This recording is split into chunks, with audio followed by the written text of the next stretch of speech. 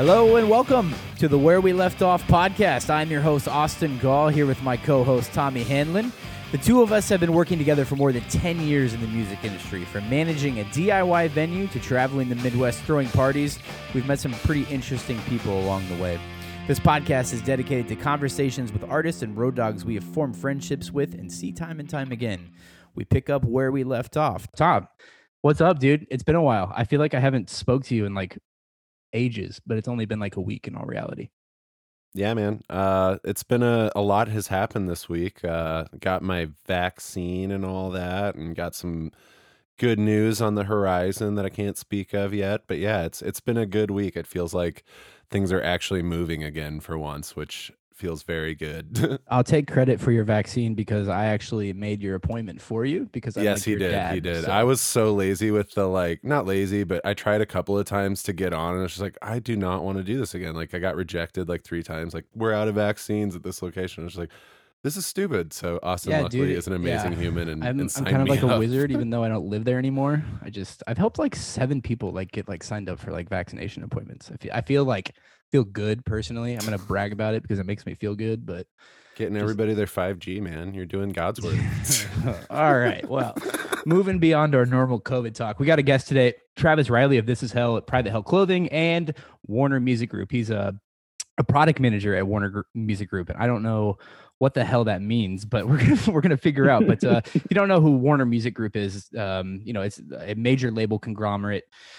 Divisions range from Atlantic Records to Warner Records to Elektra Records. The list goes on and on. I met Travis back in 2010. This is Hell played the Commons, the DIY venue that me and Tommy opened together. I think they were just on a solo headliner, but I picked up the show. I met Travis. They played with some local bands. We've kind of loosely kept in touch since then. So I thought it'd be fun to bring on somebody that Tommy didn't know, so we could have a little bit better of a conversation this week. But yeah, Travis, let's welcome him in. How you doing, man? It's been a long time. I think we were just lamenting before we pressed record. Yeah. It's been literally 10 years. Dude, I feel like I say literally 10 years on this podcast all the time because I haven't seen some of these people in fucking 10 years. It's crazy. How are you, man? Good to see you. I'm good, man. Thank you for having me, and nice to meet you, Tommy. Did we really only meet in 2010? I thought we met earlier than that, but I guess my memory is not the best. Yeah, no, I don't think we did. I was trying to pinpoint it today too because I felt like I had met you. I don't know where I would have met you though. I find it hard to believe that we started touring in 2004 and only played Omaha for the first time in 2010. Well, you guys did play. I did my research today. You guys did play Omaha. You played with that band Alicia and Ruiner and that Soldiers tour. Okay, yeah. And okay, I didn't meet you that day, so that's who booked it then? Oh, dude, I was 16 when that happened, so that was definitely not me. Yeah, I was 40. That was in 2007. Not. No.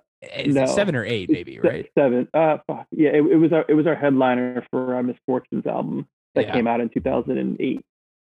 I think. Yeah, we'll talk about that. Do a little research, Travis. No, it's okay. We'll talk about it later. It'll be fun. Yeah, I think it was 2008. But dude, it's like a landmark show in my mind because we were all obsessed with that Alicia band at the time. Everybody was. Yeah, it was, and then they 180'd on their deathcore vibe, and then went and then put out a really, really good record. It was really dope. But we all went to that show thinking, oh yeah, they're gonna play shit off that deathcore MySpace release they had. I think the new album was out on that tour. I think you're right. Or if not, they record. I definitely remember hearing it on that tour. Whether they gave us. Oh, you know what? Actually, I feel like I want to say that they because they recorded with Kurt Ballou. Yeah. And I want to say that they recorded it and then drove to meet us. Yeah, that's what I read. That's actually, you're exactly right. That's what I read today, but I was doing my research. So my brain works sometimes. Oh, yeah. Fuck. Well, so they must have given us an advanced copy or something. Yeah. Well, let's start off. I want to talk about growing up where you grew up. I mean, you're from Long Island, New York, or I know a handful of people in the music scene have kind of come from Straight from the Path dudes, Backtrack, Crime and Stereo, and then Madball, Biohazard. The list goes fucking on and on, but we couldn't have grown up in different places. Omaha and Long Island are two starkly different worlds. And I kind of mentioned this on the last podcast that we had because we talked to Dan DeFonce, who is from upstate New York, I think. you know, you guys really had a lot more entertainment and culture like around you. And I know your brother, Brandon Reilly, also played in some bands growing up too. He was in the Movie Life, Nightmare Review, two really great bands that like kind of helped shape their genres at the time. So I guess this is my long-winded way of asking, like, what was it like growing up in like the Long Island music scene? Like I've always asked Tom what it was like, you know, because I've spent some like extended time with him, but I never really got to pick your brain about like what it was like growing up and all of that.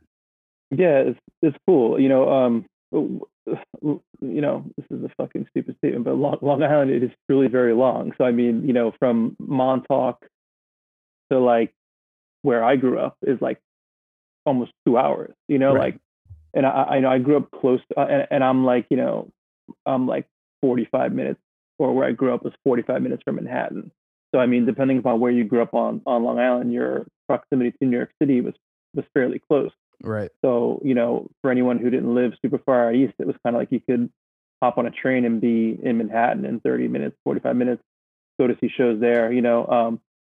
But yeah, so we had the best of both worlds, where it's like you said, you know, growing up on Long Island, we had, you know, Glassjaw and the Movie Life and Silent Majority and Kill Your Idols and so on. And then if you could get into the city, you had Madball and H2O and Pro-Mags and whatever, you know.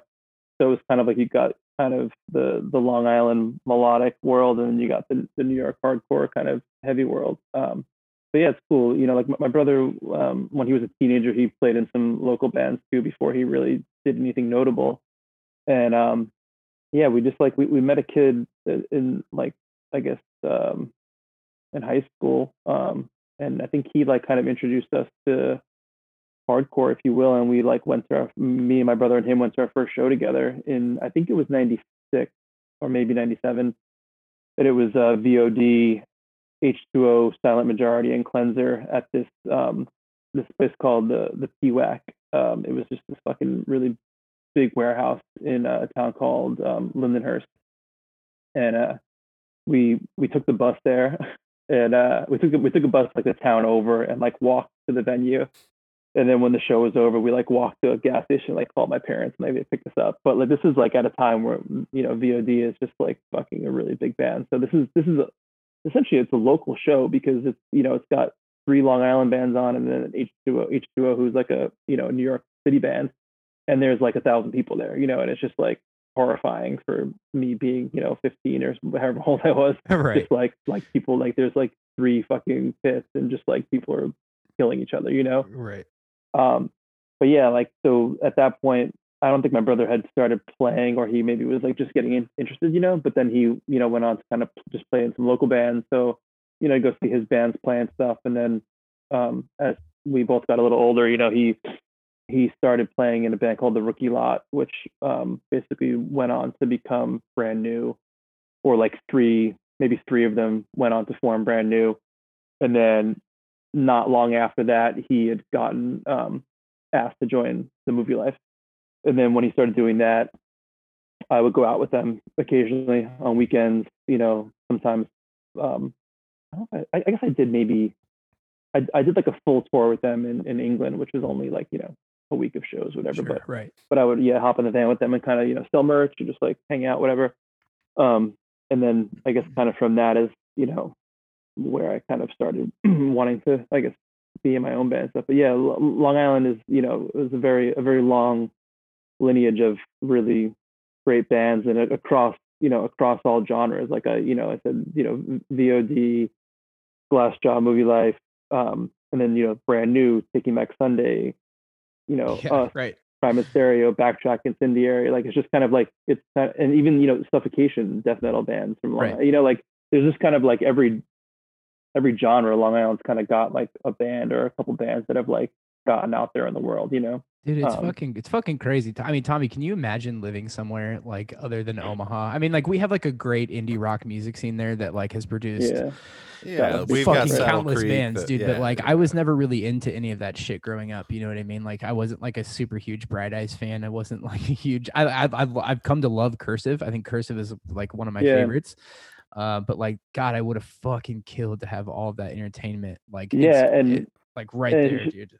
And like I wish I would have, like, I only I was definitely a little older when I like finally went into the city to see my first show. And but like, most kids were like just hopping on the train and going in and whatever. But my parents were a little strict, so like we kind of didn't get to go in too early. But like the first time I went into the city, like I saw a Veil play at a venue called Coney Island High, which they like tore down a couple years later. But yeah, I got to go there and like go to see shows at CBGB and stuff. And it's just like for where we were, like Tom, like where Tom's from, and like where most of This Is Hell was from, and whatever. Like they were kind of like Dan Burke like is from fucking like where I live in Brooklyn now. Like if I went to go to Dan's house, it would take me like an hour and a half to get there. Good like Lord. It's just fucking out there. Yeah. Yeah. So like for me, for my proximity, it was pretty easy for me to like get into the city.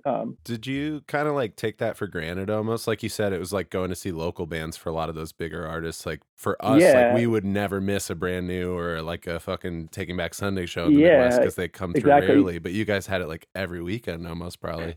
Yeah, and it was just like silly to think because like at the time it's just like it's like, oh, there's a show this weekend. It's like, Brand New's playing with Glassjaw and Silent Majority in this fucking bar that like maybe holds 200 people, you know, like before like anybody like really was kind of super, and then even, so that venue PWAC that I went to, that's kind of where the shows were happening. And then they weren't open for much longer after I went. I think I wound up only seeing maybe like 2 or 3 shows there. And then there was another spot called Deja One, which was like a catering hall, which is weird. It was like a nice room with like a chandelier, kind of like, and like carpet, and like it was just kind of like a weird place where like, you sure you want 500 people in here, like fucking losing their minds. But that was a spot then like where like, and it didn't matter. It was like either there was like local bands playing or touring bands, and no matter what, it was kind of like there would be like 300 to 500 people there. And it was just kind of like the normal. I think once I started touring with This Is Hell, it kind of, put it in perspective where you're like, fuck these kids who live in Evansville, Indiana, or like Omaha, Nebraska, whatever. Like if a band like VOD came through, like maybe they'll come through once in their career, and like, holy shit, if I didn't go, like, or like, if you're younger, like you hear the stories of like, oh fuck, like they came through, but I was like 12 years old, I couldn't go, whatever. And then like, for us, it's just like, oh, like, what'd you do this weekend? Like, oh, I went to fucking CB's and saw Hatebreed and American Nightmare play together. Like, and it's just like not like it's just like a pretty standard thing, Definitely spoiled growing up where we grew up, Yeah, I can't fucking imagine like just being able to pick what I want to go see on like a Friday night. I mean, like we had that option here, but it was never like hardcore bands or like bands from that emo lineage. It was more like, hey, like Simple Plan's coming through and it's like $30. You want to go do that? Like, but I mean, so you did get to go along for some of those Movie Life tours. Like that was a question that I had in my mind. It's like, I mean, that is, when I think of like bands that like help shape that era, I mean, like Movie Life is up there. Like, what was it like being along for some of that? And like, I mean, that's like early, like that's before like drive-through days, like maybe like right in the midst of it. Like that's like really, really good time for music. I think it was probably like on their drive-through like EP maybe, because I remember one tour was it was like a newfound Dashboard, I think Midtown, River City High, and Movie Life, and that was like it was pretty early Dashboard days. I think Dashboard may have been like opening the shows if I remember correctly. But yeah, I remember like doing like maybe like a week of that or something. And then I remember doing they did a tour of Juliana Theory that I definitely was on for a good week or so. But yeah, I think most of what I wound up doing with them was kind of like weekends, and I did like a week on Warped Tour with them one year, and then yeah, I the first time I ever got on an airplane, I was I think 18 years old, or maybe 19 years old, and I flew to England with them, and it was supposed to be Lost Prophets, Glassjaw, Movie Life, and this band called Douglas, who was like a Welsh band also. Daryl, it's been a while. Daryl's been pretty good for a while now, but like his Crohn's issues were like kind of pretty rough for a long time, and it wasn't uncommon for them to have to cancel because he would get sick, and they wound up having to cancel that one. So that band, Audio Vent. Do you remember Audio Vent? Faintly. I think it was like, I think maybe it was like Brandon Boyd's like brother's band or something. There was like somebody from like kind of like a bigger radio bands like brothers bands. So Audio Vent replaced Glassjaw on that tour. But that was cool. It's like at that time, like Lost Prophets was like a fucking massive band, and it was a so it was like the last show of tour was like at Brixton Academy in London, which was like a 5,000 cap. That was room, when like Lost Prophets was like huge. Like they had that one single. The Shinobi song, like Shinobi versus something, whatever. Yeah, crazy. So that was kind of like every night was just like, and I was selling merch, but it was like they were big rooms, so like I would just like bring the merch over, check it in, and they'd sell it for me, and then I'd spend like I'd be fucking like at the show in Wales, it was like they played this like fucking. They're from Wales. They played this like massive place, and I like stage dove during movie like a massive barrier. But yeah, it was just like my first flight was a fucking transatlantic flight. Yeah, that's crazy, dude. I mean, I can't imagine having my first flight be like 6.5 hours, dude. I like grew up like flying from like St. Louis to Omaha, which is like 45 minutes. You know what I mean? Yeah.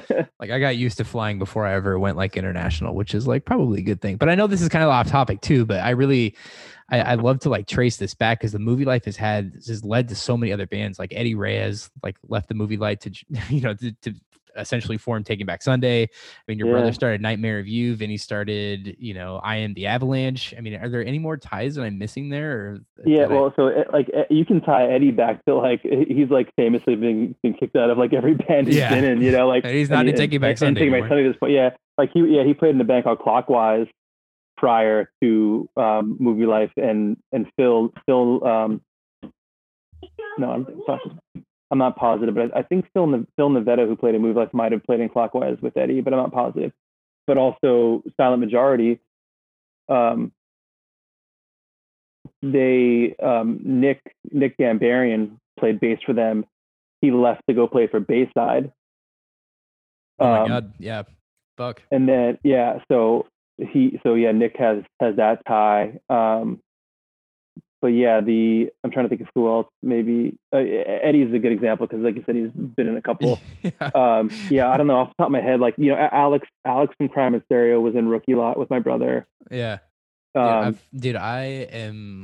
one of my favorite bands. Like it's in my record player probably like once a month. Like I don't know anybody else that really enjoys that band like outside of like your area of the country, which really fucking. Or maybe I just haven't met the right people because like I think they're the type of band where like they're a little culty-ish, and to break Long Island down even further. So in my I went to high school with Christian, who sings in Crime and Stereo, Garrett, who plays bass in Brand New, and then my brother, of course, and then the other high school in our town, Mike, who played bass originally in Crime and Stereo, went to, and then Vinny from Brand New went to that high school, and then maybe Alex from Crime and Stereo went to the high school. Like we're from Levittown, and so Levittown in particular on Long Island is like Backtrack. Ricky, J-Lo, the original Backtrack drummer. I went to high school with him. And then their like guitar player Ricky's from like a town over. So like even like within Long Island, like Levittown in particular had a lot of people that kind of went on to play in some bands. So it's like a powerhouse for producing like good musicians. Teachers are like, we're not even gonna try. They're just gonna go be in a band. College? Nah, I'm just gonna go on tour. All right, dude. Well, you got to name drop some of the craziest shows you've been to like growing up because I love asking this question because we always get something crazy. Like, yeah, I saw this band in like 100 cap room once. So let her rip, dude. I mean, what have you seen in Long Island that is like? I mean, I went to. Yeah, like I went to like the Kiss Kiss Bang Bang like EP, like Glassjaw EP release show, which was like in like a small VFW. And that's the thing, like I guess it's probably like that in some spots, and I feel like in certain cities like VFWs and like Knights of Columbuses like aren't a thing, Like right. I think in the Midwest it is, but I think in certain areas like it's not. So like for Long Island, that's where a lot of the shows were. Like we would go to like like halls, and so I've seen Glassjaw and Brand New and Taking Back Sunday play in a coffee shop before like Adam was like in the band, like with their old singer and stuff like that. Fuck. And then like actually in my town they did what's funny, the footage actually of the Glassjaw footage of this particular show just like kind of popped up on YouTube the other day, and it was I didn't remember at the time until Vinny just posted about it that it was a benefit show for somebody, and it was Rookie Lot, Movie Life, Warped Weeble Wobbles, which is like this Long Island band who was like kind of like a hokey band, but they were cool. And like Vinny's two brothers were in the band, or one of his brothers was in the band. Glassjaw, and then VOD was like a secret guest, but like the flyer basically like the V in Movie Life was capital, like the O in Rookie Lot was like it was very blatant that they were playing, but it was like this like Jewish community center in Levittown. It was like around the corner from my parents' house, and like if you like look up the video, you'll find it on YouTube, Glassjaw set, and it's just like there's a fucking insane amount of people there. But yeah, I think like seeing Brand New play, there's this bar called Ground Zero that shows used to kind of have like my very first band like played our first show at this bar called Ground Zero, and like it's like if you had 200 people in there, like it was fucking uncomfortable, But that's just kind of like where everyone played, like, and even when bands were known, it just it was still kind of like small, because like after there's only like the VFW hall is only so big, like, and then we didn't really have that many clubs. Right. Yeah. At least when I was kind of like going. Yeah. I mean, you guys kind of probably had the same issue that like we had like growing up, and like nowhere really wanted to host your show. So you really had to improvise, whether it's a coffee shop or a community center or whatever, Yeah. I mean, we ran shit out of whatever. Yeah. We ran shit out of the Commons, like just miking the kick drum for like 4 years. So I'm pretty sure when you guys came, work. it was, You just reminded me of a good one. My Chemical Romance played a skate park with Murder by Death and Vox. Remember that band? I saw wow MCR at a bowling alley, so I feel you on that one. Yeah, we had. I didn't go to the show in particular, but I did go to shows there. There was a bowling alley that used to do shows in Long Island, and they did a fucking like really wild at the drive-in show. I think Take It they might have played too. But yeah, there was like a hot minute where this like bowling alley was like doing shows, and like there was a couple of like, like this band's playing there, like what?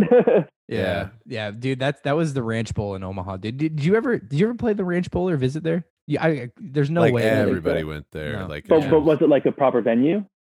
No, it was a bowling alley with a stage, but like it was one of those same thing where like Nirvana played there, Pearl Jam played there, like everybody when they were coming up came through. Was it just like a stage like over the lanes kind of thing? I think it was in the back half. Yeah, it was in like the back lounge. They just like improvised like a wooden setup. Like it was super janky. That's sick. Yeah, I love finding shit like that out, because I like playing places and then like finding out like we played we played a spot in Southampton in England, and like it's like a 200 cap room, and like you look at it's like a fucking shithole. There's like flyers pasted from like whatever, and it's like Oasis played there, and it's like I just played this venue that they played at, and then like there's this venue called the Milestone in Charlotte, North Carolina, which is like kind of known as like Charlotte's like CB's, and it's like there's like a fucking Bad Brains tag on the wall, Oh, like, damn, hell yeah! Like the amount of history in some of these places that you kind of like go through. Yeah. It's sick. Fucking crazy, dude. It's wild. But anyway, I mean, fast forward a few years. I mean, you started This Is Hell in 2004, right? Mm-hmm. Yeah. So, I mean, it seems like you guys really took off when you guys started. I mean, assuming you guys were doing like a ton of DIY touring at that time. I mean, I think I read somewhere today that you guys were doing like 200 shows in a year or something crazy like that. Yeah, I booked our first couple of tours. And yeah, our first tour was like a 2-month tour, like all over America and then like into Canada. And like while we were like on that tour, I was like booking the next one, like from the road basically. But yeah, like the majority of our career, like obviously we slowed down a bit, especially when like we started doing like more legit tours, because then it was just like radius clause and like, well, you can't play here or whatever. Like, cause we used to be able to just go to a certain, we could go play like Philly once a month if we wanted to, like, right. Yeah. Obviously like you don't want to burn yourself out and, and make it so people don't want to come see you, because you go all the time, but we could, and we did early on, like we were doing like 200 shows a year. Yeah. I think we wound up hitting I think 2012 maybe we hit like 1,000 shows. Like I actually have an email list of like all the shows we've played. Yeah. like we've played over 1,000 shows, like in like less than 10 years or something. Yeah. Dude, So what was it like leaving Long Island and touring with your own band for the first time? You know, like we couldn't come from different places, so I feel like you're really hidden away from the rest of the world on Long Island in particular. So it was like being a young kid and touring the country for the first time. You know, did you find it to be a bit of a culture shock, or did you fit in pretty well? I mean, the band I played in prior did like one tour that we like got to go out to California. What band did you play in prior? Scraps and Heart Attacks, it was called. Okay. And we actually, us in Crime and Stereo, so Crime and Stereo like was already, I guess, formed by the time This Is Hell formed. But we did a tour together and went out to California. Actually, like on that tour, we played like Set Your Goals. It was like their first shows in like in California, and they looked like a band playing their last shows. It was fucking insane. Like people, like there was like it was like we played it in a. I remember one in particular. It was Danville, I think, was the town in like Northern California. Yeah. And it was like an Elks Lodge like hall thing, and it was just fucking rammed, and people were like going insane. I think maybe Killing the Dream might have played too, and it was just like, oh geez, people were just going bonkers for like the local band, you know, like but that was, you know, I don't like. I think it's one of the things where like you're like young and you just like looking back on it, like I don't know how we did it, you know, like I don't how we like we're just like five idiots just getting in a van with like MapQuest directions and like figuring out like where, you know, like where we're going and like finding places to stay. And that seems psycho. You just said now, something that I love. How is touring with MapQuest? That is something Austin and I both haven't had to deal with. Well, we're not cool. Yeah, right. Yeah. Like if somebody fucked up and like went on the wrong step, dude, would you guys get maps like actual like we had maps? we had like an atlas, so like, you know, you could like, you know, get yourself to the city, and then like once you're, you know, I mean, like, but even so, like it wasn't like, I feel like we weren't touring very long before like GPSs kind of came into the mix and whatever. Right. But like even like the MapQuest thing, like as like shitty as it was, like think about the bands who toured when you just had toured with a map. You know, they would just fucking like I've listened to like stories of like just like driving to like the city center, getting out to a payphone, calling the promoter and saying, "Hey, we're at the fucking Burger King on whatever." Promoter would like drive over to meet them and then like follow them to get you to the venue. You know, like one of our first, actually our very first European tour was in 2005, and even that like tour, I can't imagine touring Europe like pre-navigation. Yeah, like that's like blows my mind that bands did that. But we were like 2005. There was still like, you know, there was still borders and like a lot of different currencies. Like not everyone was on the euro, and like what, you know, it's still a little weirder than it is now. You know, like but I remember in particular one show we were playing in Poland, and our driver just couldn't find the venue, and like we were just kind of like, all right, I guess we're not playing. You know, like so then we like just like found like a hotel and just like, you know, like and it was like sorry, I can't find the venue. You're not fucking playing tonight. Yeah. And we like we couldn't do anything. It's not like oh, let me fucking call, like look it up on my phone or something, like whatever. Like we didn't have any phones or anything, or that phones are working, you know. But a funny story about that night is that so we get a hotel. In the lobby of the hotel there's like I don't want to say a restaurant, but like, you know, a hotel lobby bar fucking situation. And you know, they don't speak English, we don't speak Polish, so we're just trying to like point at the menu and whatever. So I think Jeff, our bass player, wanted to get a fish sandwich. So like the fish sandwich was like the number 4 on the board. So he was like you know, did one of those things. Oh my God. And so like 15 minutes later they come out with 4 fish sandwiches. And we're like, ooh, we're all translation. we're all eating fish sandwiches tonight. Yeah, dude, I remember, like it was even hard for me. I mean, the first time I went overseas was like in 2009, and still then like GPS was still bad. Like GPS, and then also like the language barrier. You know, like when you're in the major cities for the most part, it's okay, but when you get to the outskirts, or if you're like traveling between cities and you got to stop for gas and it's a small town, whatever, like most of the time, you know, you're playing the pointing game. You know, like I remember our guitar player at one point, he had an egg allergy.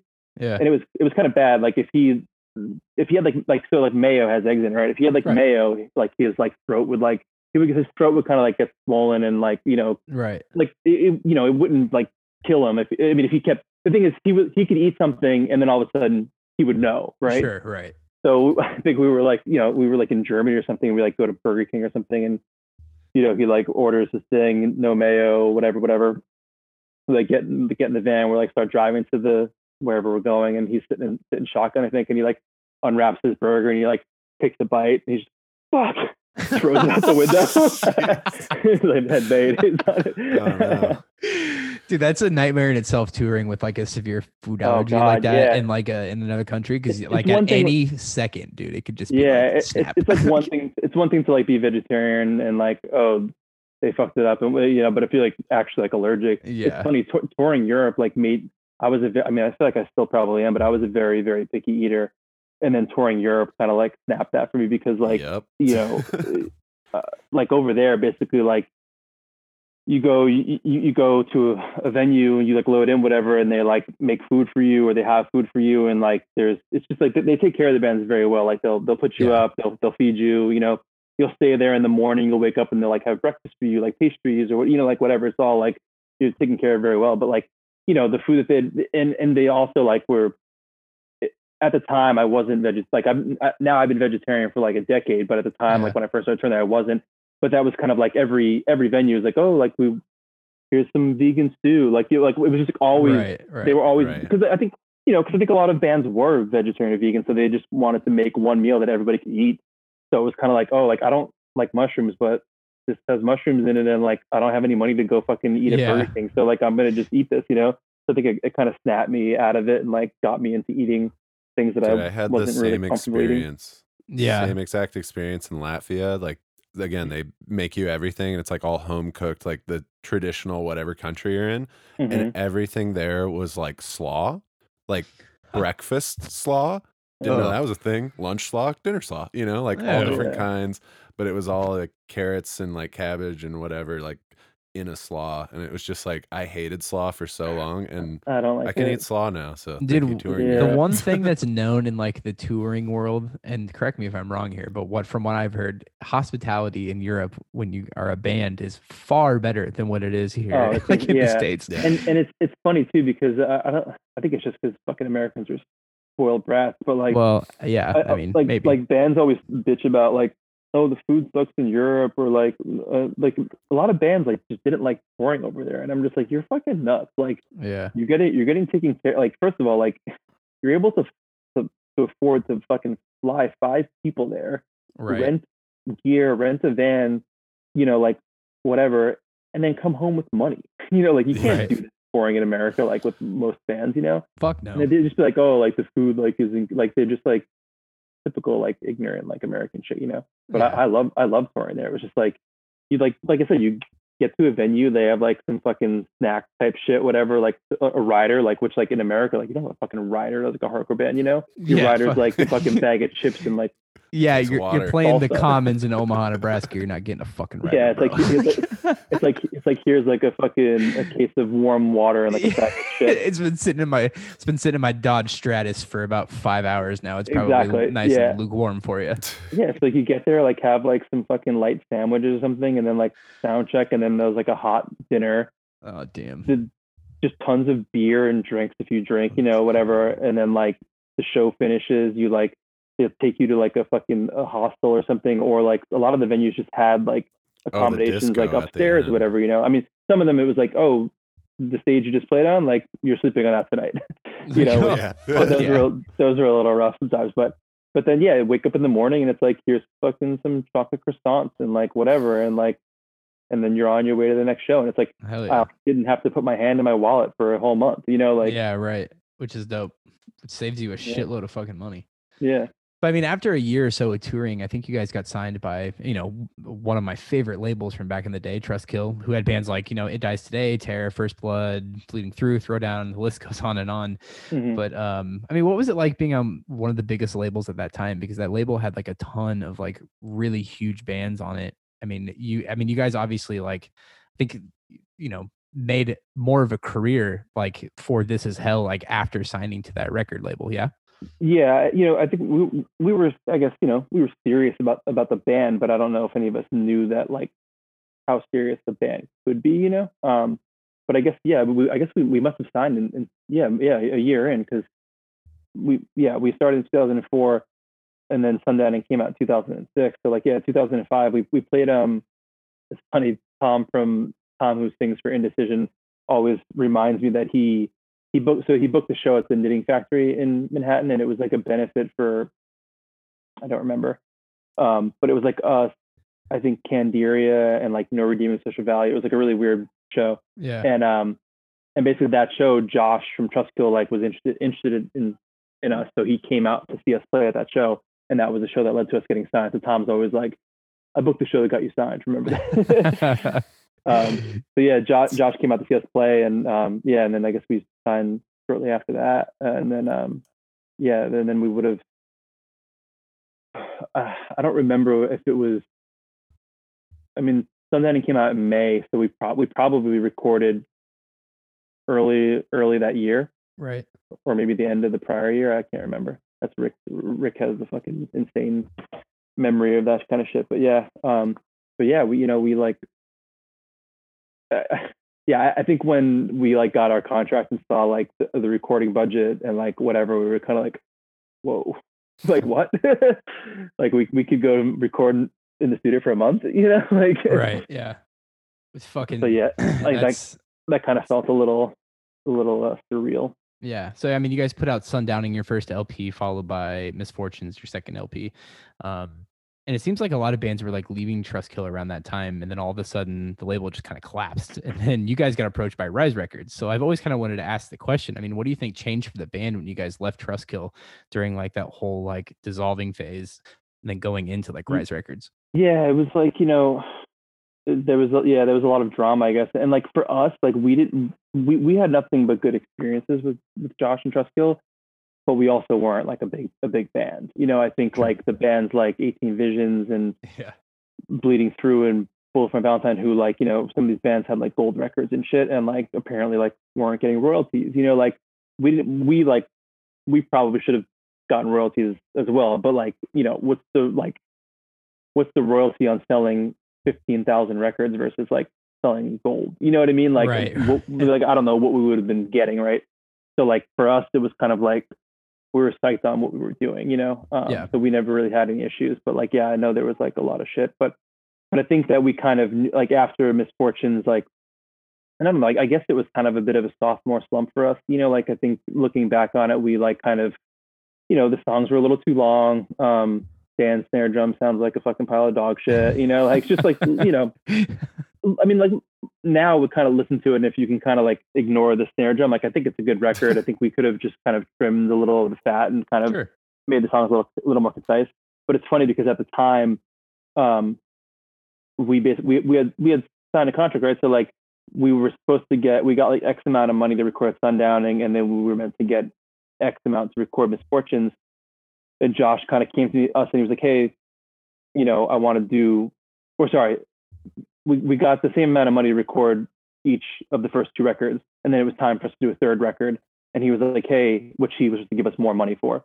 And he was like, hey, like, can we, renegotiate the recording budget? And that was kind of like, I think we kind of already were like not psyched on doing a third record there. And that was kind of like our out, Yeah. right. And like, I don't know if looking back on it, it was a bad decision or not, but basically he was just like, hey, like, I can only do this amount of money. And then we were kind of like, hey, like we were meant to get this in the budget. If you can't give us this, like, then like, we don't want to do it, Sure. And then like, we like went inside with Rise, and like Rise gave us like nothing, like whatever. It's so long ago. Like, Right. we got $20,000 to record Sundowning. Sure. And then I think we got $20,000 to record Misfortunes. Sure. And then we were meant to get like 30 or like 35 for the next one. And we didn't want to, I think after Misfortunes, we were kind of over, we wanted to do something new, but we were also like, if we're going to get $35,000, like, let's go, cause yeah, right. Cause also for Sundowning, we fucking spent a month in the studio, and we spent that money, Misfortunes, we like spent 2 weeks in the studio. and then we like banked the money, Right. So we were going to do the same thing.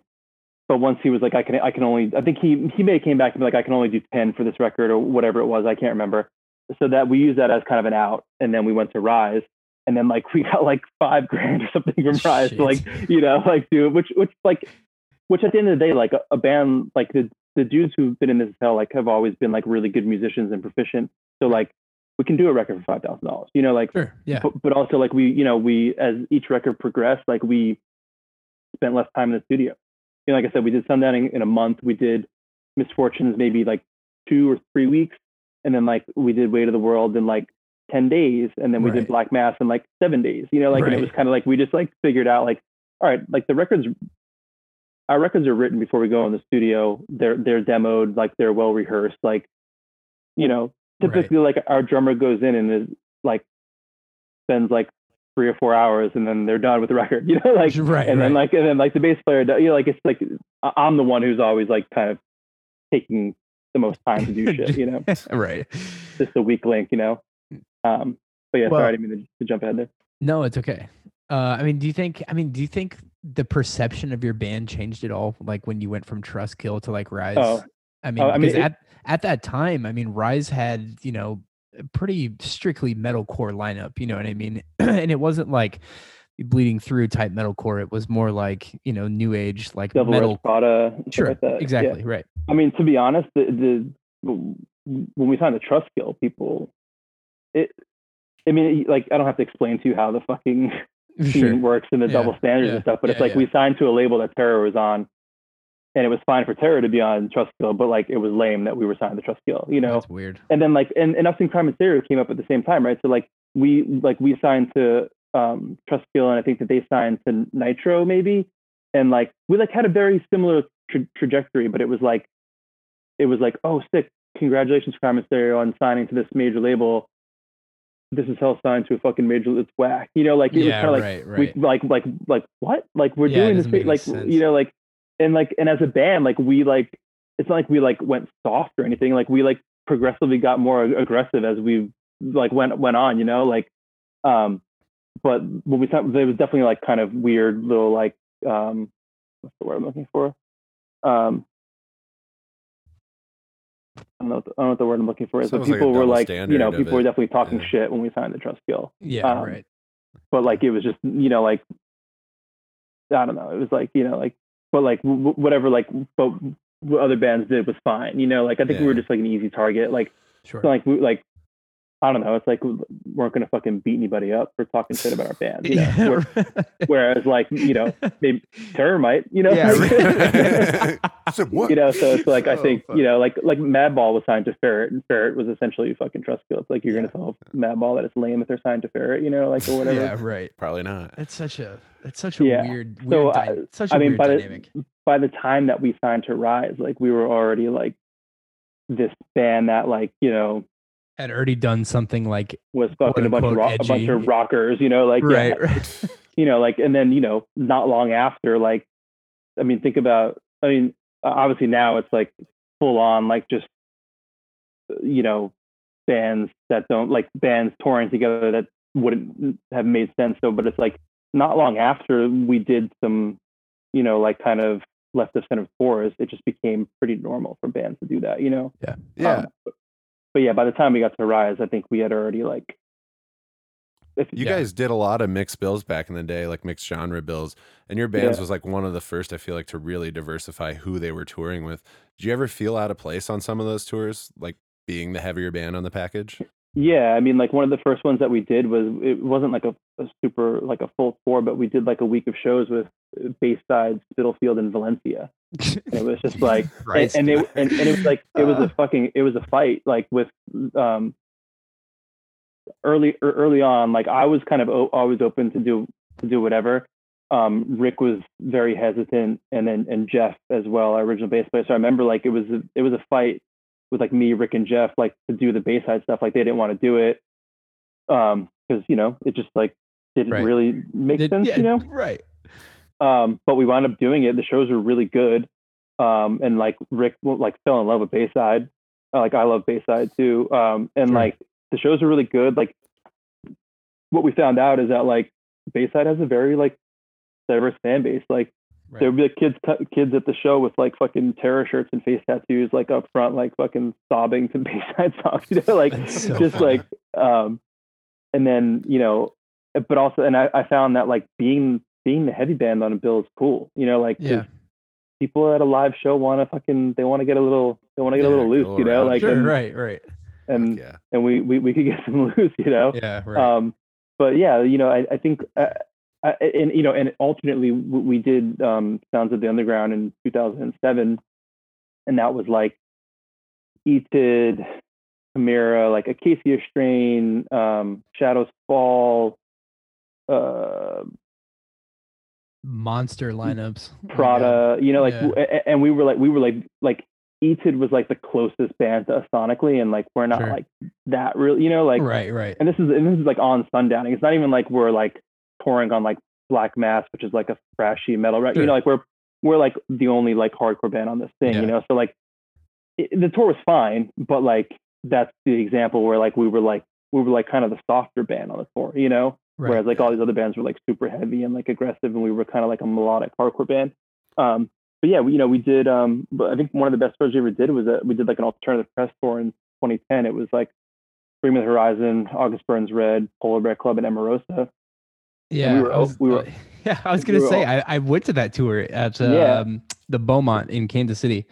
It played that room. That room has since closed, is now a barbecue restaurant for any of those people wondering out there. So Kansas City loves barbecue. But yeah, that was like, you know, we were opening that tour, and like, you know, some nights it'd be like doors are at 5, we're on at 5:30, and like we hit the stage at 5:30, and there's like fucking 2,000 people in there, you know, and like they're ready to fucking lose their shit, you know, and like we did really, really well on that tour.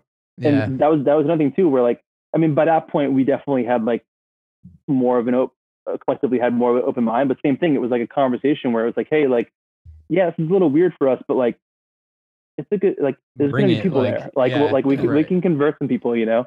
So that tour was great, you know. I don't know, I think Comeback Kid, you know, I think Comeback Kid did a little bit of that before we did, you know. For sure. I wouldn't say we were the first band that was like doing diverse touring. Set Your Goals with Comeback Kid. I think that was the first time I saw Set Your Goals, and I was like, oh, who the fuck is this? Oh, was that like Title Fight? And yeah, I think it was that tour. Something. Yeah, I remember that tour. But yeah, you know, like it's weird though, because like in the 90s, it wasn't uncommon for that kind of shit, because like it'd be like, you know, super common for like the generation below mine, you know what I mean? But like, I mean, like the generation before me, like before it was like, you know, like Josh from Trustful used to do shows in his basement, and it'd be like Earth Crisis and like Lifetime playing together, you know, and then like, you know, like Saves the Day, like tour with Bane, and like, you know what I mean, like exactly stuff like that. So there was that, but also like there was like the Equal Vision connection, whereas like, and like what we were doing is we were touring with non-hardcore bands full of dudes who like weren't into hardcore either, you know. I feel like sometimes, whereas like Saves the Day, those dudes grew up like in the scene and stuff, but they were just like more of a melodic band, you know. It's like the equivalent of like, you know, Title Fight touring with hardcore bands, where it's like, of course, like sonically Title Fight's not like a hardcore band, but like those dudes know their shit and they're from that world, you know. Oh man, you guys did a tour of Funeral for a Friend too, didn't you?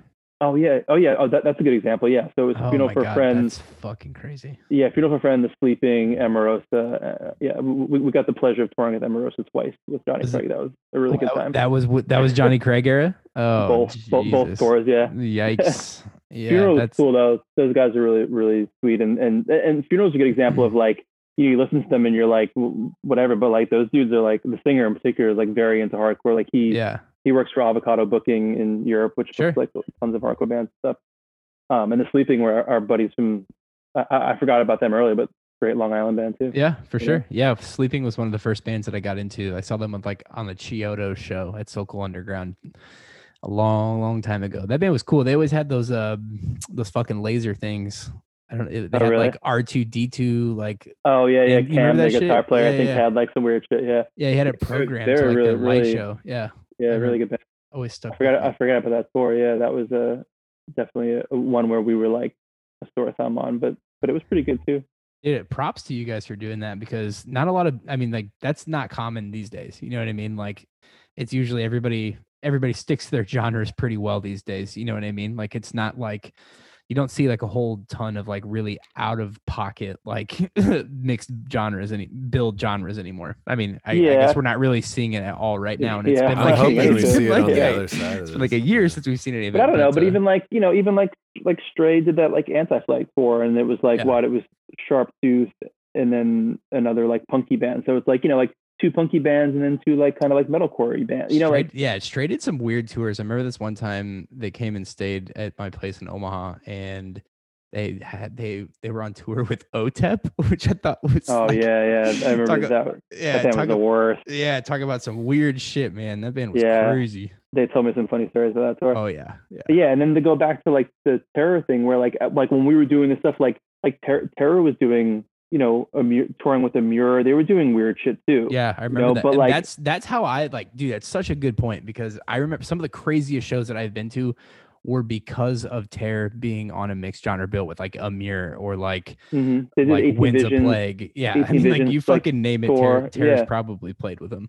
But, yeah, exactly. And that was like the thing that was so frustrating for us. It was like, we're doing the same shit. Like, why is it okay for them to do it, but we can't do it? Yeah, right. But yeah, I think in the last couple of years, I think it's gotten more. I think it's gotten more diverse. I think there's certain pockets where like bands kind of stick together, but I think that like who was it? It's like the last like Knock Loose headliner. I feel like was a pretty diverse bill. They had like See like Space Rotting Cowboy, Out. Rotting Out. Like it was they do a really good job of diversifying their bills too. Like it's good to see, man, because I don't want to go. And Every Time I Die too. I remember like they it was like Every Time I Die, Trapped in the Rice, Polar Bear Club, 4 Year Strong, for like really cool. And props to like Census Fail for doing the same thing. Like I might not fuck with them as much, but they like always have done like they were early on the Story So Far, like bringing them out, and like they had like Stick to Your Guns on that tour, which I thought was really cool. So I mean, like there are like subtle bands out there that are like putting together like low key really fucking good lineups, but I feel like it just, man, I guess I can't feel it anymore because we haven't done it in like a year, but like I feel like it's just so few and far between these days. Yeah, for sure. Well, I mean, let's do a little music family tree to wrap up this is Hellas discussion. I love doing this, but your old drummer Dan went on to go play in Straight from the Path. Your current drummer played in one of my all-time favorite bands, Endwell, which I know a lot of. I know someone will have something to say about that, but like those two records they put out when they were on Media Scare were so fucking good. But they were good. They were good live. We wound up like playing shit because we wound up sharing 2 members at one point, so like we played a lot together. Rick, the guitar player of This Is Hell, plays in Extinction AD. I don't know if that's still a thing or not, but I mean, what am I missing here? Any links that I didn't mention? Is that it? So yeah, Dan played in Straight from the Path. Scuzz played in Enwell. He played in Light the Torch for a little while with Howard Jones. Oh yeah. He plays in Extinction AD with Rick, and Peter was in This Is Hell and Enwell. He was in D's Nuts, wasn't he? No, the Maddie from Enwell. Okay. Maddie. What's his name? Yeah, Maddie. I think it's his name. I remember I had a conversation. Real Bad is his handle. Real Bad. Yeah. I think his name is Maddie. I've known him so long as Real Bad. Yeah. But Real Bad played in DN. Peter and Scuzz played in This Is Hell. Peter and Scuzz and Rick did Extinction AD. Benny, our drummer before Scuzz, Benny played in Dead Swans. He's from England. Dead Swans is dope too.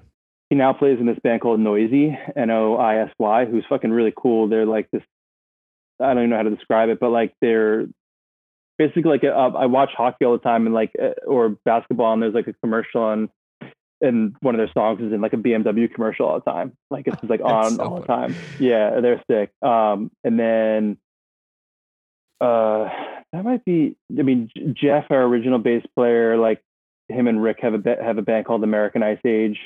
That's a little more like Suicide File, like rock and roll, hardcore kind of vibes. Rick and Burke did Soldiers together. Soldiers, man. Great hardcore band. Yeah. Well, I mean, what about you, dude? I mean, like, has music, like playing music, kind of like, has that ship sailed for you? I mean, I know you have like one kid now, right? Do you have two? Yeah, You have just one.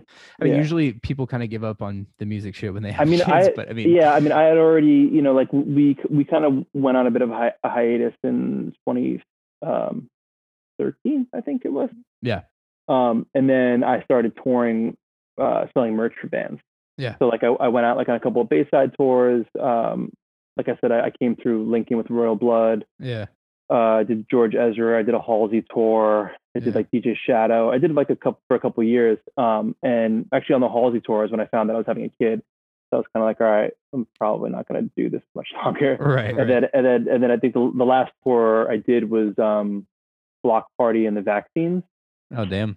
And then that tour wrapped like maybe 2 months before my kid was born. And then I was kind of like, I don't want to be like touring, Yeah. But like for me, like with This Is Hell, like, we had already like kind of chilled, for a while. Right. And then, over the last couple of years, we've kind of gotten back and played here and there. But like, yeah, I mean, if someone was like, hey, like, you want to come fucking tour Japan? I'd be like, yes, like, but if someone's like, hey, you want to like come play up in Boston? I'm like, no, like, like unless it's if the money's right, like it's tight. Like unless I'm like flying overseas or like doing something really cool, like we've done plenty, and like it's just kind of, it's more of a hassle to like get in a rehearsal space and like relearn songs and like raise my voice for the first time in a couple of years, like. Well, on to greener pastures, man. I'd love to talk about your job at Warner. I mean, it seems like you have a pretty big position there. I mean, working with Warner, I think, is like pretty huge in itself, but you're a product manager, and I have to admit, I have little to no idea what the hell that means. So first, explain to our audience and myself. I don't know if I do. Well, I definitely didn't when I first started. Funny, when I first started, we like had a like product, like we had like so I worked for Warner Music Group, and within that, like you mentioned earlier, is like Warner, Elektra, Atlantic, Fuel by Ramen, Roadrunner, and a couple other ones. Yeah. Now within that, there's a company called Warner Music Artist Services, and that's like technically who I work for, which is kind of like merch, VIP, licensing, which is merch, retail merch, and then there's like some like CRM and like, just kind of like whatever. So when I first started, I got hired so my kid was born in July. I think I got the job in September. Right. So it's pretty quick. Like a lot of life changes happening. Yeah. And they wanted me to start, or I think I was like, I can start in October. And they're like, all right, cool. They're like, we're doing this like Warner Music Artist Services Summit offsite in Nashville in September. Can you come for the weekend to Nashville for the summit, then come home, be off the rest of September, and then start in the office in October? And I was like, yeah, cool. So like essentially my first day of work is like this fucking like summit.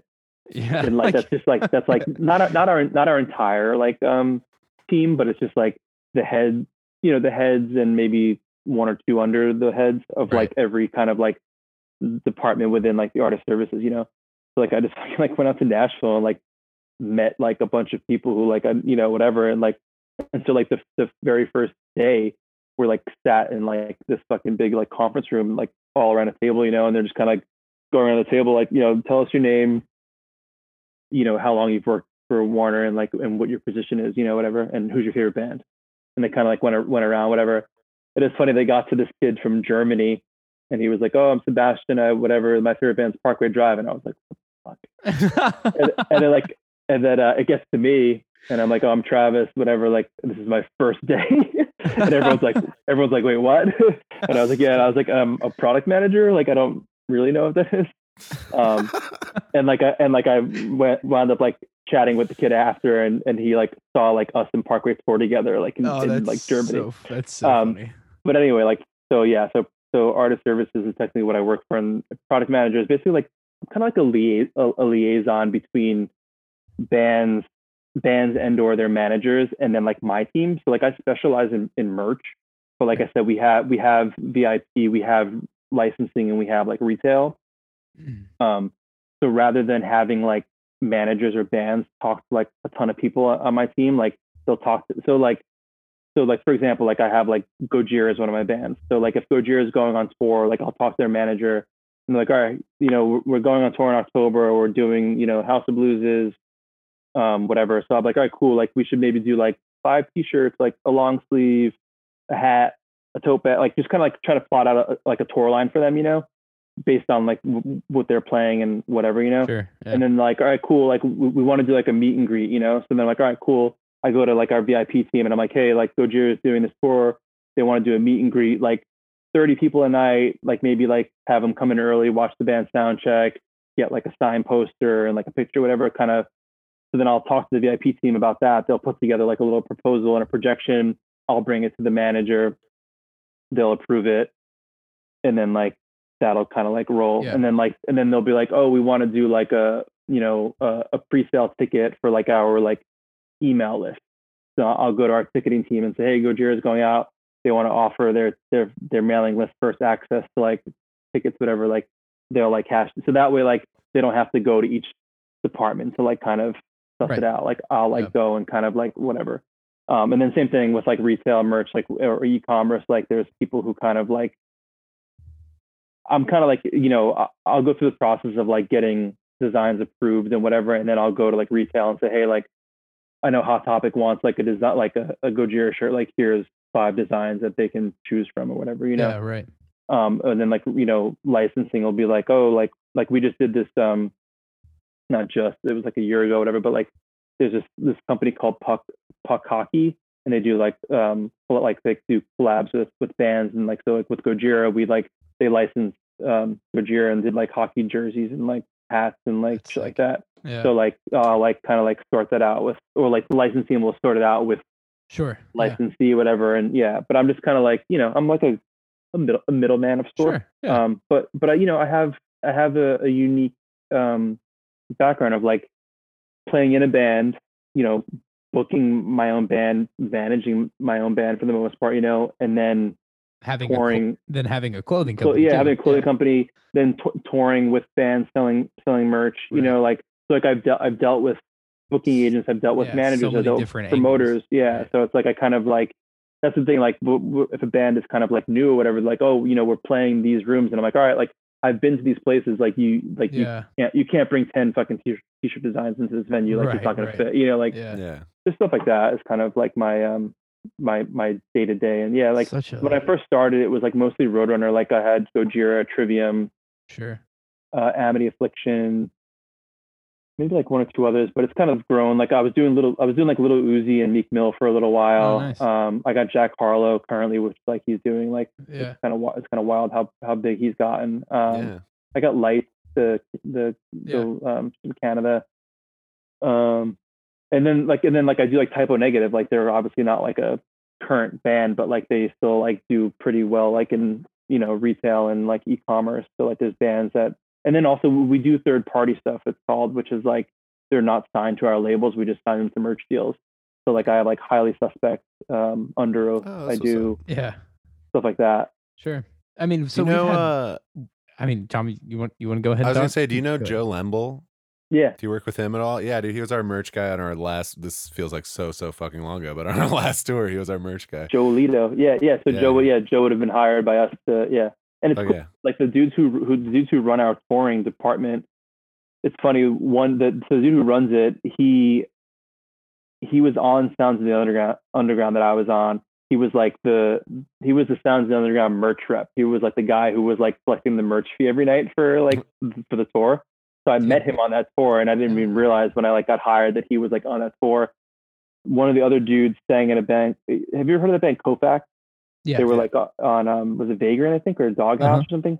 So the singer Kofax, he works in the touring department, and then he also, the two of them both like toured selling merch for bands. So like there's like a couple of us like who work there who like have done it, like toured and whatever. So it's kind of like a very interesting and small world. Yeah. I mean, so we've had artists merch companies, photographers, booking agents, now you, a label person who kind of manages merch on the podcast. I mean, I'd love to just kind of ask the question, since it's kind of the way the world turns now since everything has changed. But I mean, how is your company as a whole, since the pandemic kind of like changed since all of this has started? I mean, specifically in your area. I mean, have you had to adjust in crazy ways? I mean, yeah, obviously for us, like touring is very big, we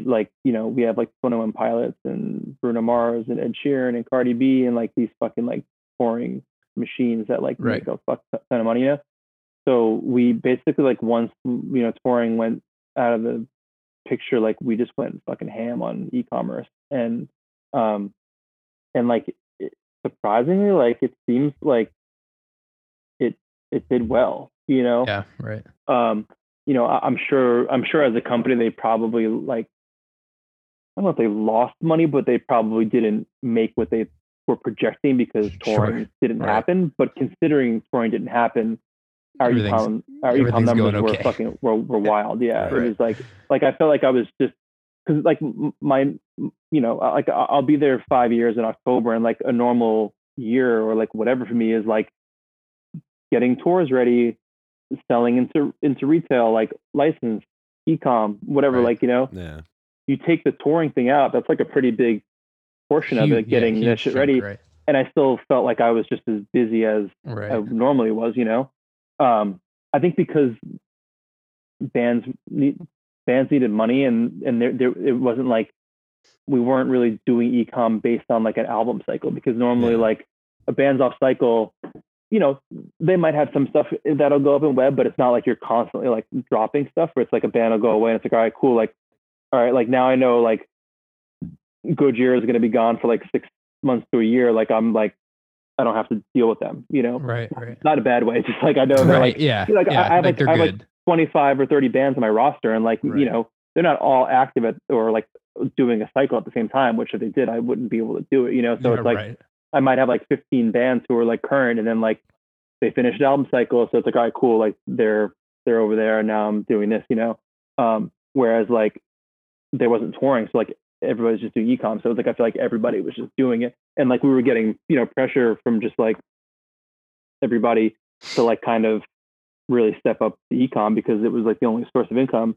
Sure. And then it was like, and then early on it was just like the George Floyd stuff happened, and like, and then it was like bands were like, like we're not fucking trying to push merch right now. Yeah. Right. Like, terrible look, So it was like we had this weird little like period where it's like nobody feels comfortable like fucking asking people to buy stuff when the world is just like in complete chaos. Dude, we did the same thing. We did like a little fundraiser. Like we made shirts like to get some of like our crew through like, the summer so we could like get money, and then like the protests started popping off, and I was just like, dude, we can't do this. Like, I still had some of the shirts sitting. Didn't matter. I'm glad I didn't have anything serious to push during that time, because I know I would have lost a ton of money. I mean, fortunately, like, we had some stuff where like, bands were making like shirts to help pay for their, because like, most like bands of a certain level, like they can take off for a year and be okay, Sure. Right. But their crew can't, Right. Tommy can't, like that's the thing. We had bands who were making crew shirts, and then like all the proceeds were, going to them, like it was cool. Like, some were selling stuff and then donating it to like, like bail funds or like Black Lives Matter or whatever. And then like, and like, it's cool because the label would like, not only would they like waive their cut that they would be normally taking, they would like match, which is dope, the band's donations and stuff like that, but like, so early on it was kind of like a really weird time to try to be like at the beginning profitable company, did you guys have a lot of like printed merch? Like, are you guys still sitting on like printed tour tees, or did you guys get through I mean, like, it's the thing too, because like we had bands that were on tour when like, so I have this is weird, but like Dwight Yoakam is one of my artists too, like the country singer. Yeah. And like he was on, like we made some hats that have like 19 on it for 2019. Oh my God. And then like shit shut down. So it's like, all right, well now it's 2020 and we have these hats with 19 on it that we can't sell. So then we made like hats that have 20 on it, and then like Right. you know, like so Yeah, like we're just like right. like dude, like let's just not date anything, you know, like no more dates. But you know, like yeah, so like there's definitely like plenty of like I had Dashboard Confessional on tour, you know, so it's like we definitely had merch with tour dates on it, and you know, like I don't know, at this point, like it's such a big company, and like it, you know, it makes so much money and whatever that like I think they're just like whatever. I think there's just a lot of scrapping, a lot of donating, you know, stuff like that. Yeah, I put in a merch order like for emo night, like I think maybe 2 weeks before like everything shut down. So I'm like fully stocked, ready to go. Like I think I've got like 10K in merch, just like just sitting in the storage unit. Yeah, like it's tough. Like so speaking of Dwight Yoakam, of course, with country and whatever, he's like one of my first artists who's like playing. Like he's got shows in Texas this week. Oh, so like Lord have mercy. Yeah. So like we had like a fucking we had like a truck full of merch from like his last run that like we're just like sending out, you know, like please sell it. Stuff that's not dated, you know, $5. And then like we talked, I was like, yo, like I was like, we like normally would do like a tour shirt for you, but like I don't know how many of these shows are going to get canceled and whatever. Like it's stupid to put dates on this shit because they'll just become garbage, you know. A lot of bands did like tour shirts for like e-commerce that was like had the date like the tour that didn't happen or whatever, you know, like and like the dates like and they're like canceled, you know, like shit like that. Like yeah, it was just like everybody just kind of had to be creative and just try to like kind of, you know, and it was just funny, like right at the beginning, Corn and Lights both happened to do face masks pre-COVID. Oh, really? Really? Which is kind of pre-COVID is definitely a rarity here in the States. Like it is not something that is done very often, like at all. Yeah. So when shit happened, like their masks sold well, and then it was kind of like some artists, it was like a scramble to make masks, and some it was like they didn't feel comfortable making them, you know. Yeah. And then after a little while, it was kind of like people were like, all right, this is kind of like this is the new going to be normal. Yeah. That's the thing I was talking to. I was like, listen, I was like don't think of this as like you're fucking gouging people for like a fucking fad. Like people are going to be wearing masks for like a couple of years. And if they want to be like fashionable, that's perfectly fine. It's going to be like buying a t-shirt, you know, like, so don't like think that you're looking weird for something, you know, like, cause I had some artists who were like hesitant at first, then finally it was kind of like whatever. So, but yeah, that was a big, you know, a big thing. We've probably sold fucking tons of masks across all of our artists. And you mentioned you have a hand in the VIP world as well. So what do you think post quarantine? Do you think some of that VIP action is going to be a little more limited? That's one thing I've been thinking about. I don't know, man. I think, you know, there's some artists who it's funny, man. There's artists who like Wiz Khalifa is like one of our big ones for VIP, and like he does, you know, a meet and greet, and I don't know what it costs, whatever, but like basically it's just kind of like you walk up and it's like next, you know, it's just a fucking they call it a grip and grin, you know, like, and it's just like it's so soulless and just like whatever, you know. But then like we've got artists who like will do smaller ones and like do play Q&As and kind of do like an acoustic set, show, you know? But yeah, I think that like for some artists, like they're not gonna want to fucking be around people, you know. I don't know. I haven't even had any conversations. Like I've got some artists who are like supposed to be touring in the fall, and like I haven't even had any conversations, you know.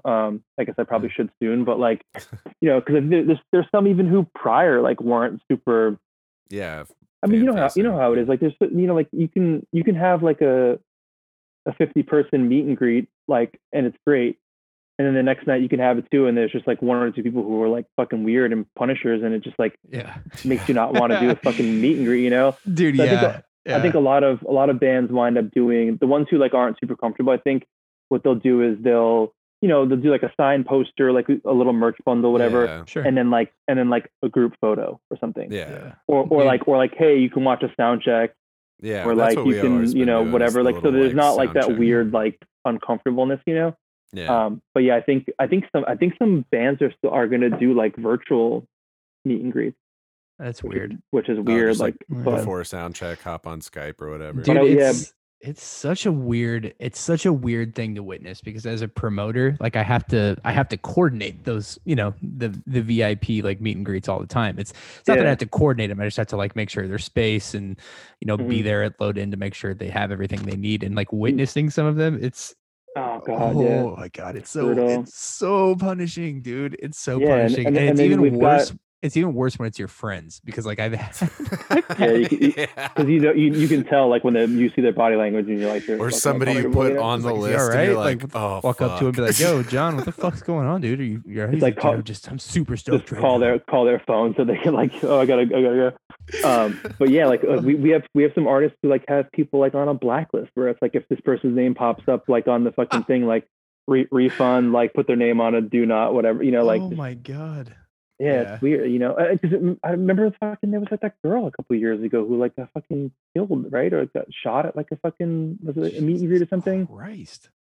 Wow. Like there's just like there's just weird shit. Maybe we just like, take away meet and greets from now on. No more meet. And I'm honestly cool with it. It's tough because like it's really good money for like and there's two schools of thought. There's artists who are like, I'm never fucking charging people to meet me, you know. Yeah, right. And then other people are like, I'm not fucking talking to anybody unless you're fucking paying, you know, like right. And then there's a middle ground where like, yeah, I'll do a meet and greet, but then also like if you catch me outside the bus after the show, like I'll chop it up with you, you know, like whatever. Yeah. But I think that I think like this year in particular, it's going to be a little weird. I think maybe after everyone is vaccinated and people start feeling a little more comfortable, like it might. Like for me, like I was never like a germaphobe. I was quite the opposite. Same. I feel like Yeah. a bit of a dirtbag. So like yeah, I mean, as we all kind of are like from the hardcore. I'm actually like I'm actually getting my second shot tomorrow. Oh, nice. And then I'm getting my second Friday, baby. Whoa. Yeah, like I'm good. Like I'm ready to go. Like I'm good to go. Like I'm gonna probably like New York City is pretty grimy. Like I'll probably wear a mask on the subway for quite a bit. And like And honestly, like, why not? Why not? Yeah, like just like fucking fall, like Asia's been well ahead of us for years. Where it's like, if you're sick, like wear a mask so you don't get other people sick, and just like common courtesy, like who fucking knew, like. We don't have that same school of thought here in the States, and nobody really gives a shit about each other.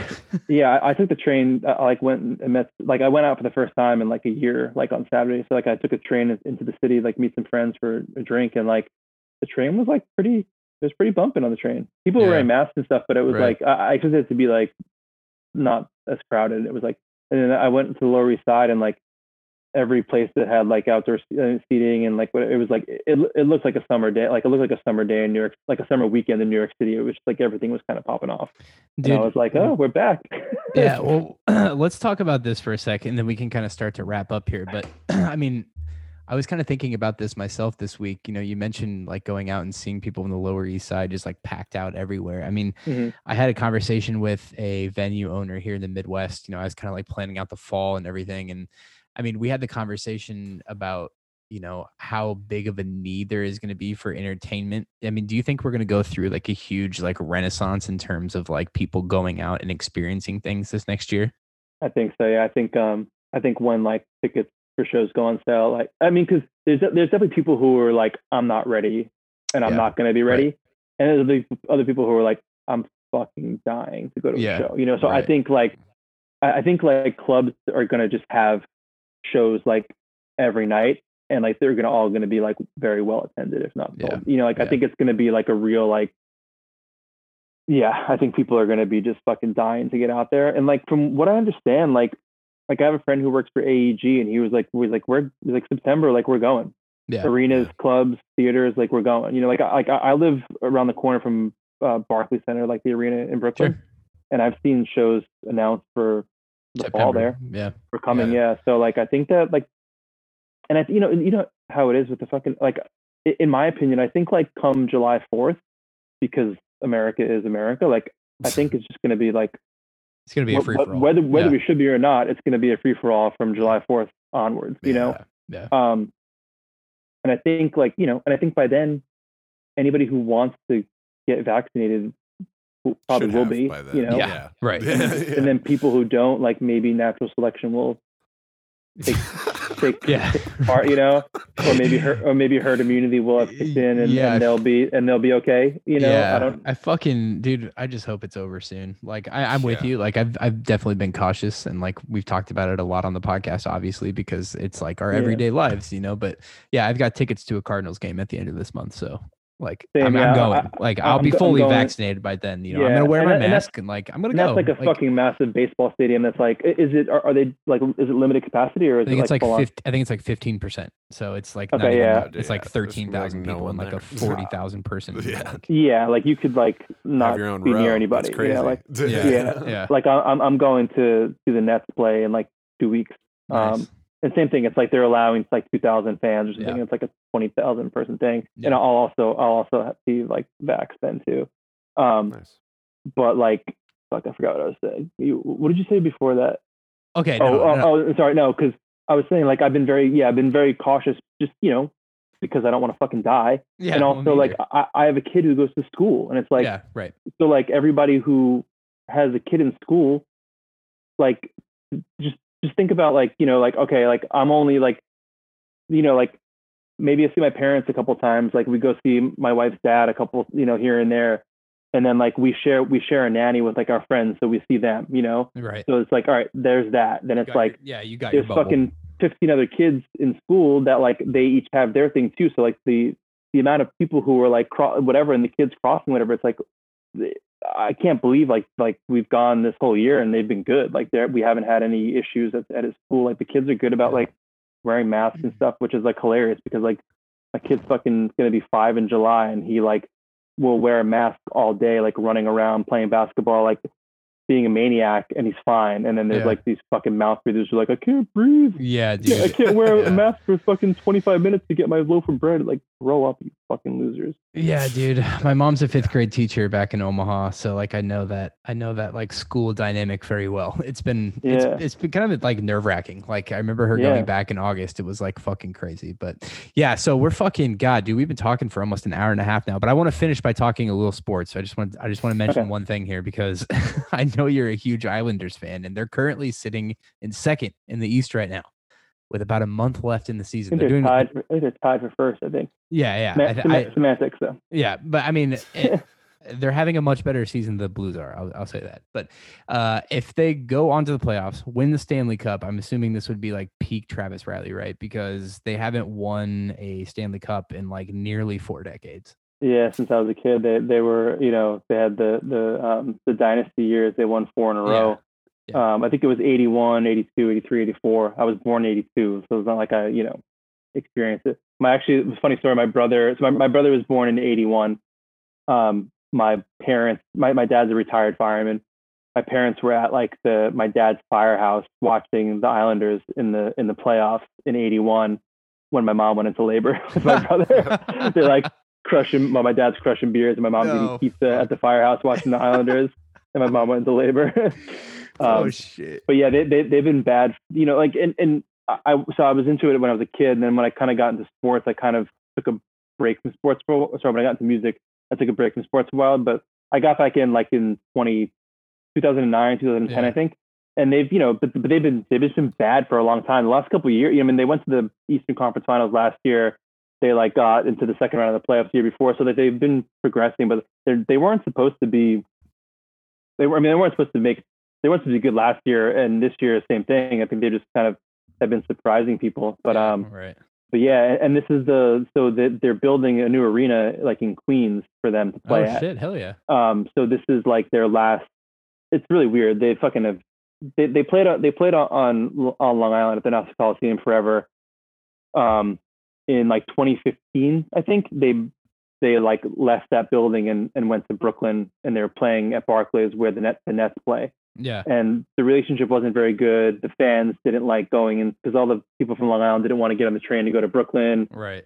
It was more expensive, Yeah. Whatever. So then last year, or maybe the last 2 years, they started splitting they were playing half their games back on Long Island again, half in Brooklyn. Oh, dope. And then I think last year they wound up going and just doing, well, they did half again. This year they were meant to go and just play the full season on Long Island. Yeah. And then next year the building in Queens will be built, right, so they'll have their own thing. Yeah. So this is going to be their last season in this like iconic building that they like won their. Well, you got to close it out good on that, dude. So yeah, like if they close it out.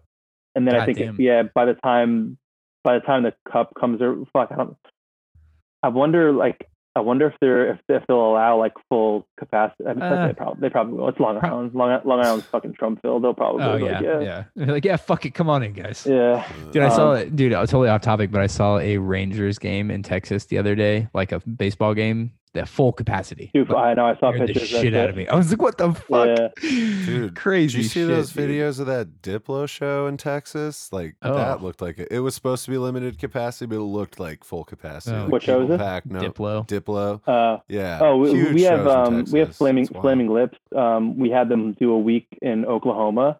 With the balls thing, right? He was doing that, wasn't he? Wasn't he doing those balls, like the spheres? Yeah, so like it was like a limited capacity. So it was like, I don't know if it was like a 5,000 room with like 1,500 people, and everybody had their own fucking dope. You go in this bubble, they blow it up, and if you have to go to the bathroom, you like hold up a little sign, they'll come deflate your ball, you go bathroom, whatever.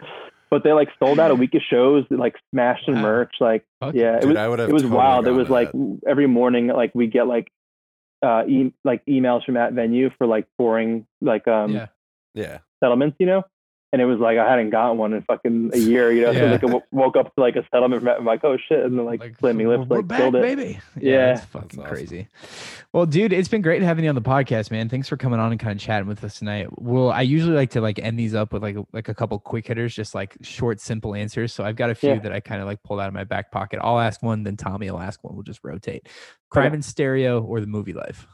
Oh my god! I mean, I love both bands, but I can't. Like, I couldn't like. You have to. You got to pick one. I'd have to go with The Movie Life. Like, okay, just, you know, from my brother, and just kind of like that's like family, bro. The people who made me want to, you know, play in a band. Yeah. 25 to Life or Madball?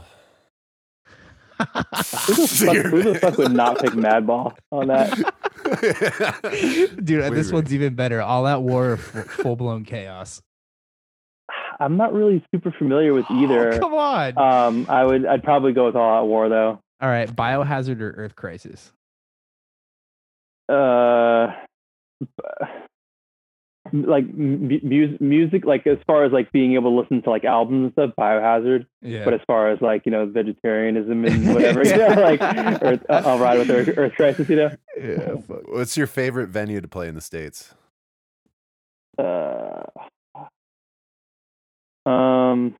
You can say the Commons. Dude, they're a little shithole. I'm having a hard time remembering. Oh, it was just like a floor. Like it was like a floor, right? Like it was. Just, it was like a little. It was a little art space. It had like. I feel like the last like chunk of times we played, we were playing at SoCal, like SoCal.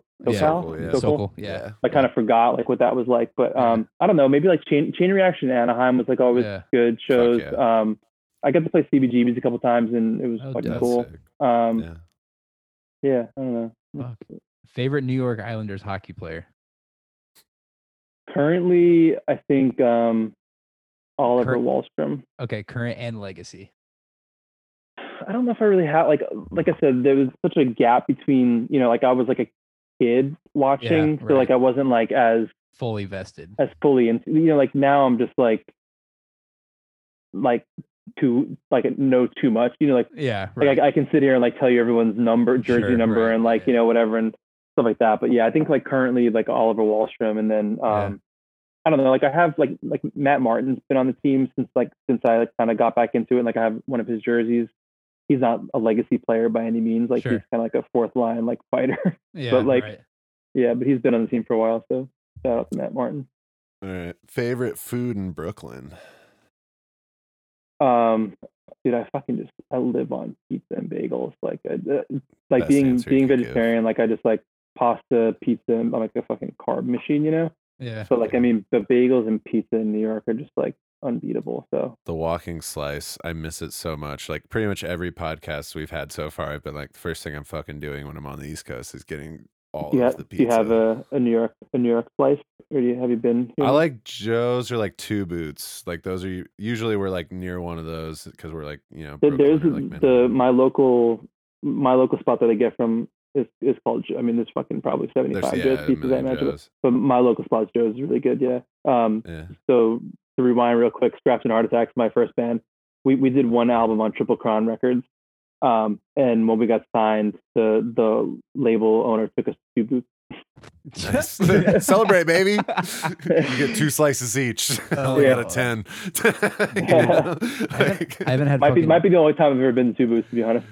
Oh, really? Per usual, we're talking about food, and I haven't had dinner yet, so this is coming at a great time. All right, well, Travis, dude, thanks for coming on, man. This was great catching up, and no problem, I always feel like I learn so much about like all of our guests when we have them on. It's like a history lesson in like people's lives. I love it. But thanks for coming on, man. You guys can check us out if you are listening. Get us on Twitter at Left Off Pod, and then on Facebook, just search our name, the Where We Left Off Podcast. Until next time, we will be back. I think we'll be back next week. I think I've got a guest lined up, so hopefully we get into a better rhythm of getting episodes out. But Travis, thanks again, man. We'll hopefully catch up here soon. And Tommy, I guess I'll talk to you next week. No problem. Thanks, dude. Yeah, we'll see you next week, man. Later.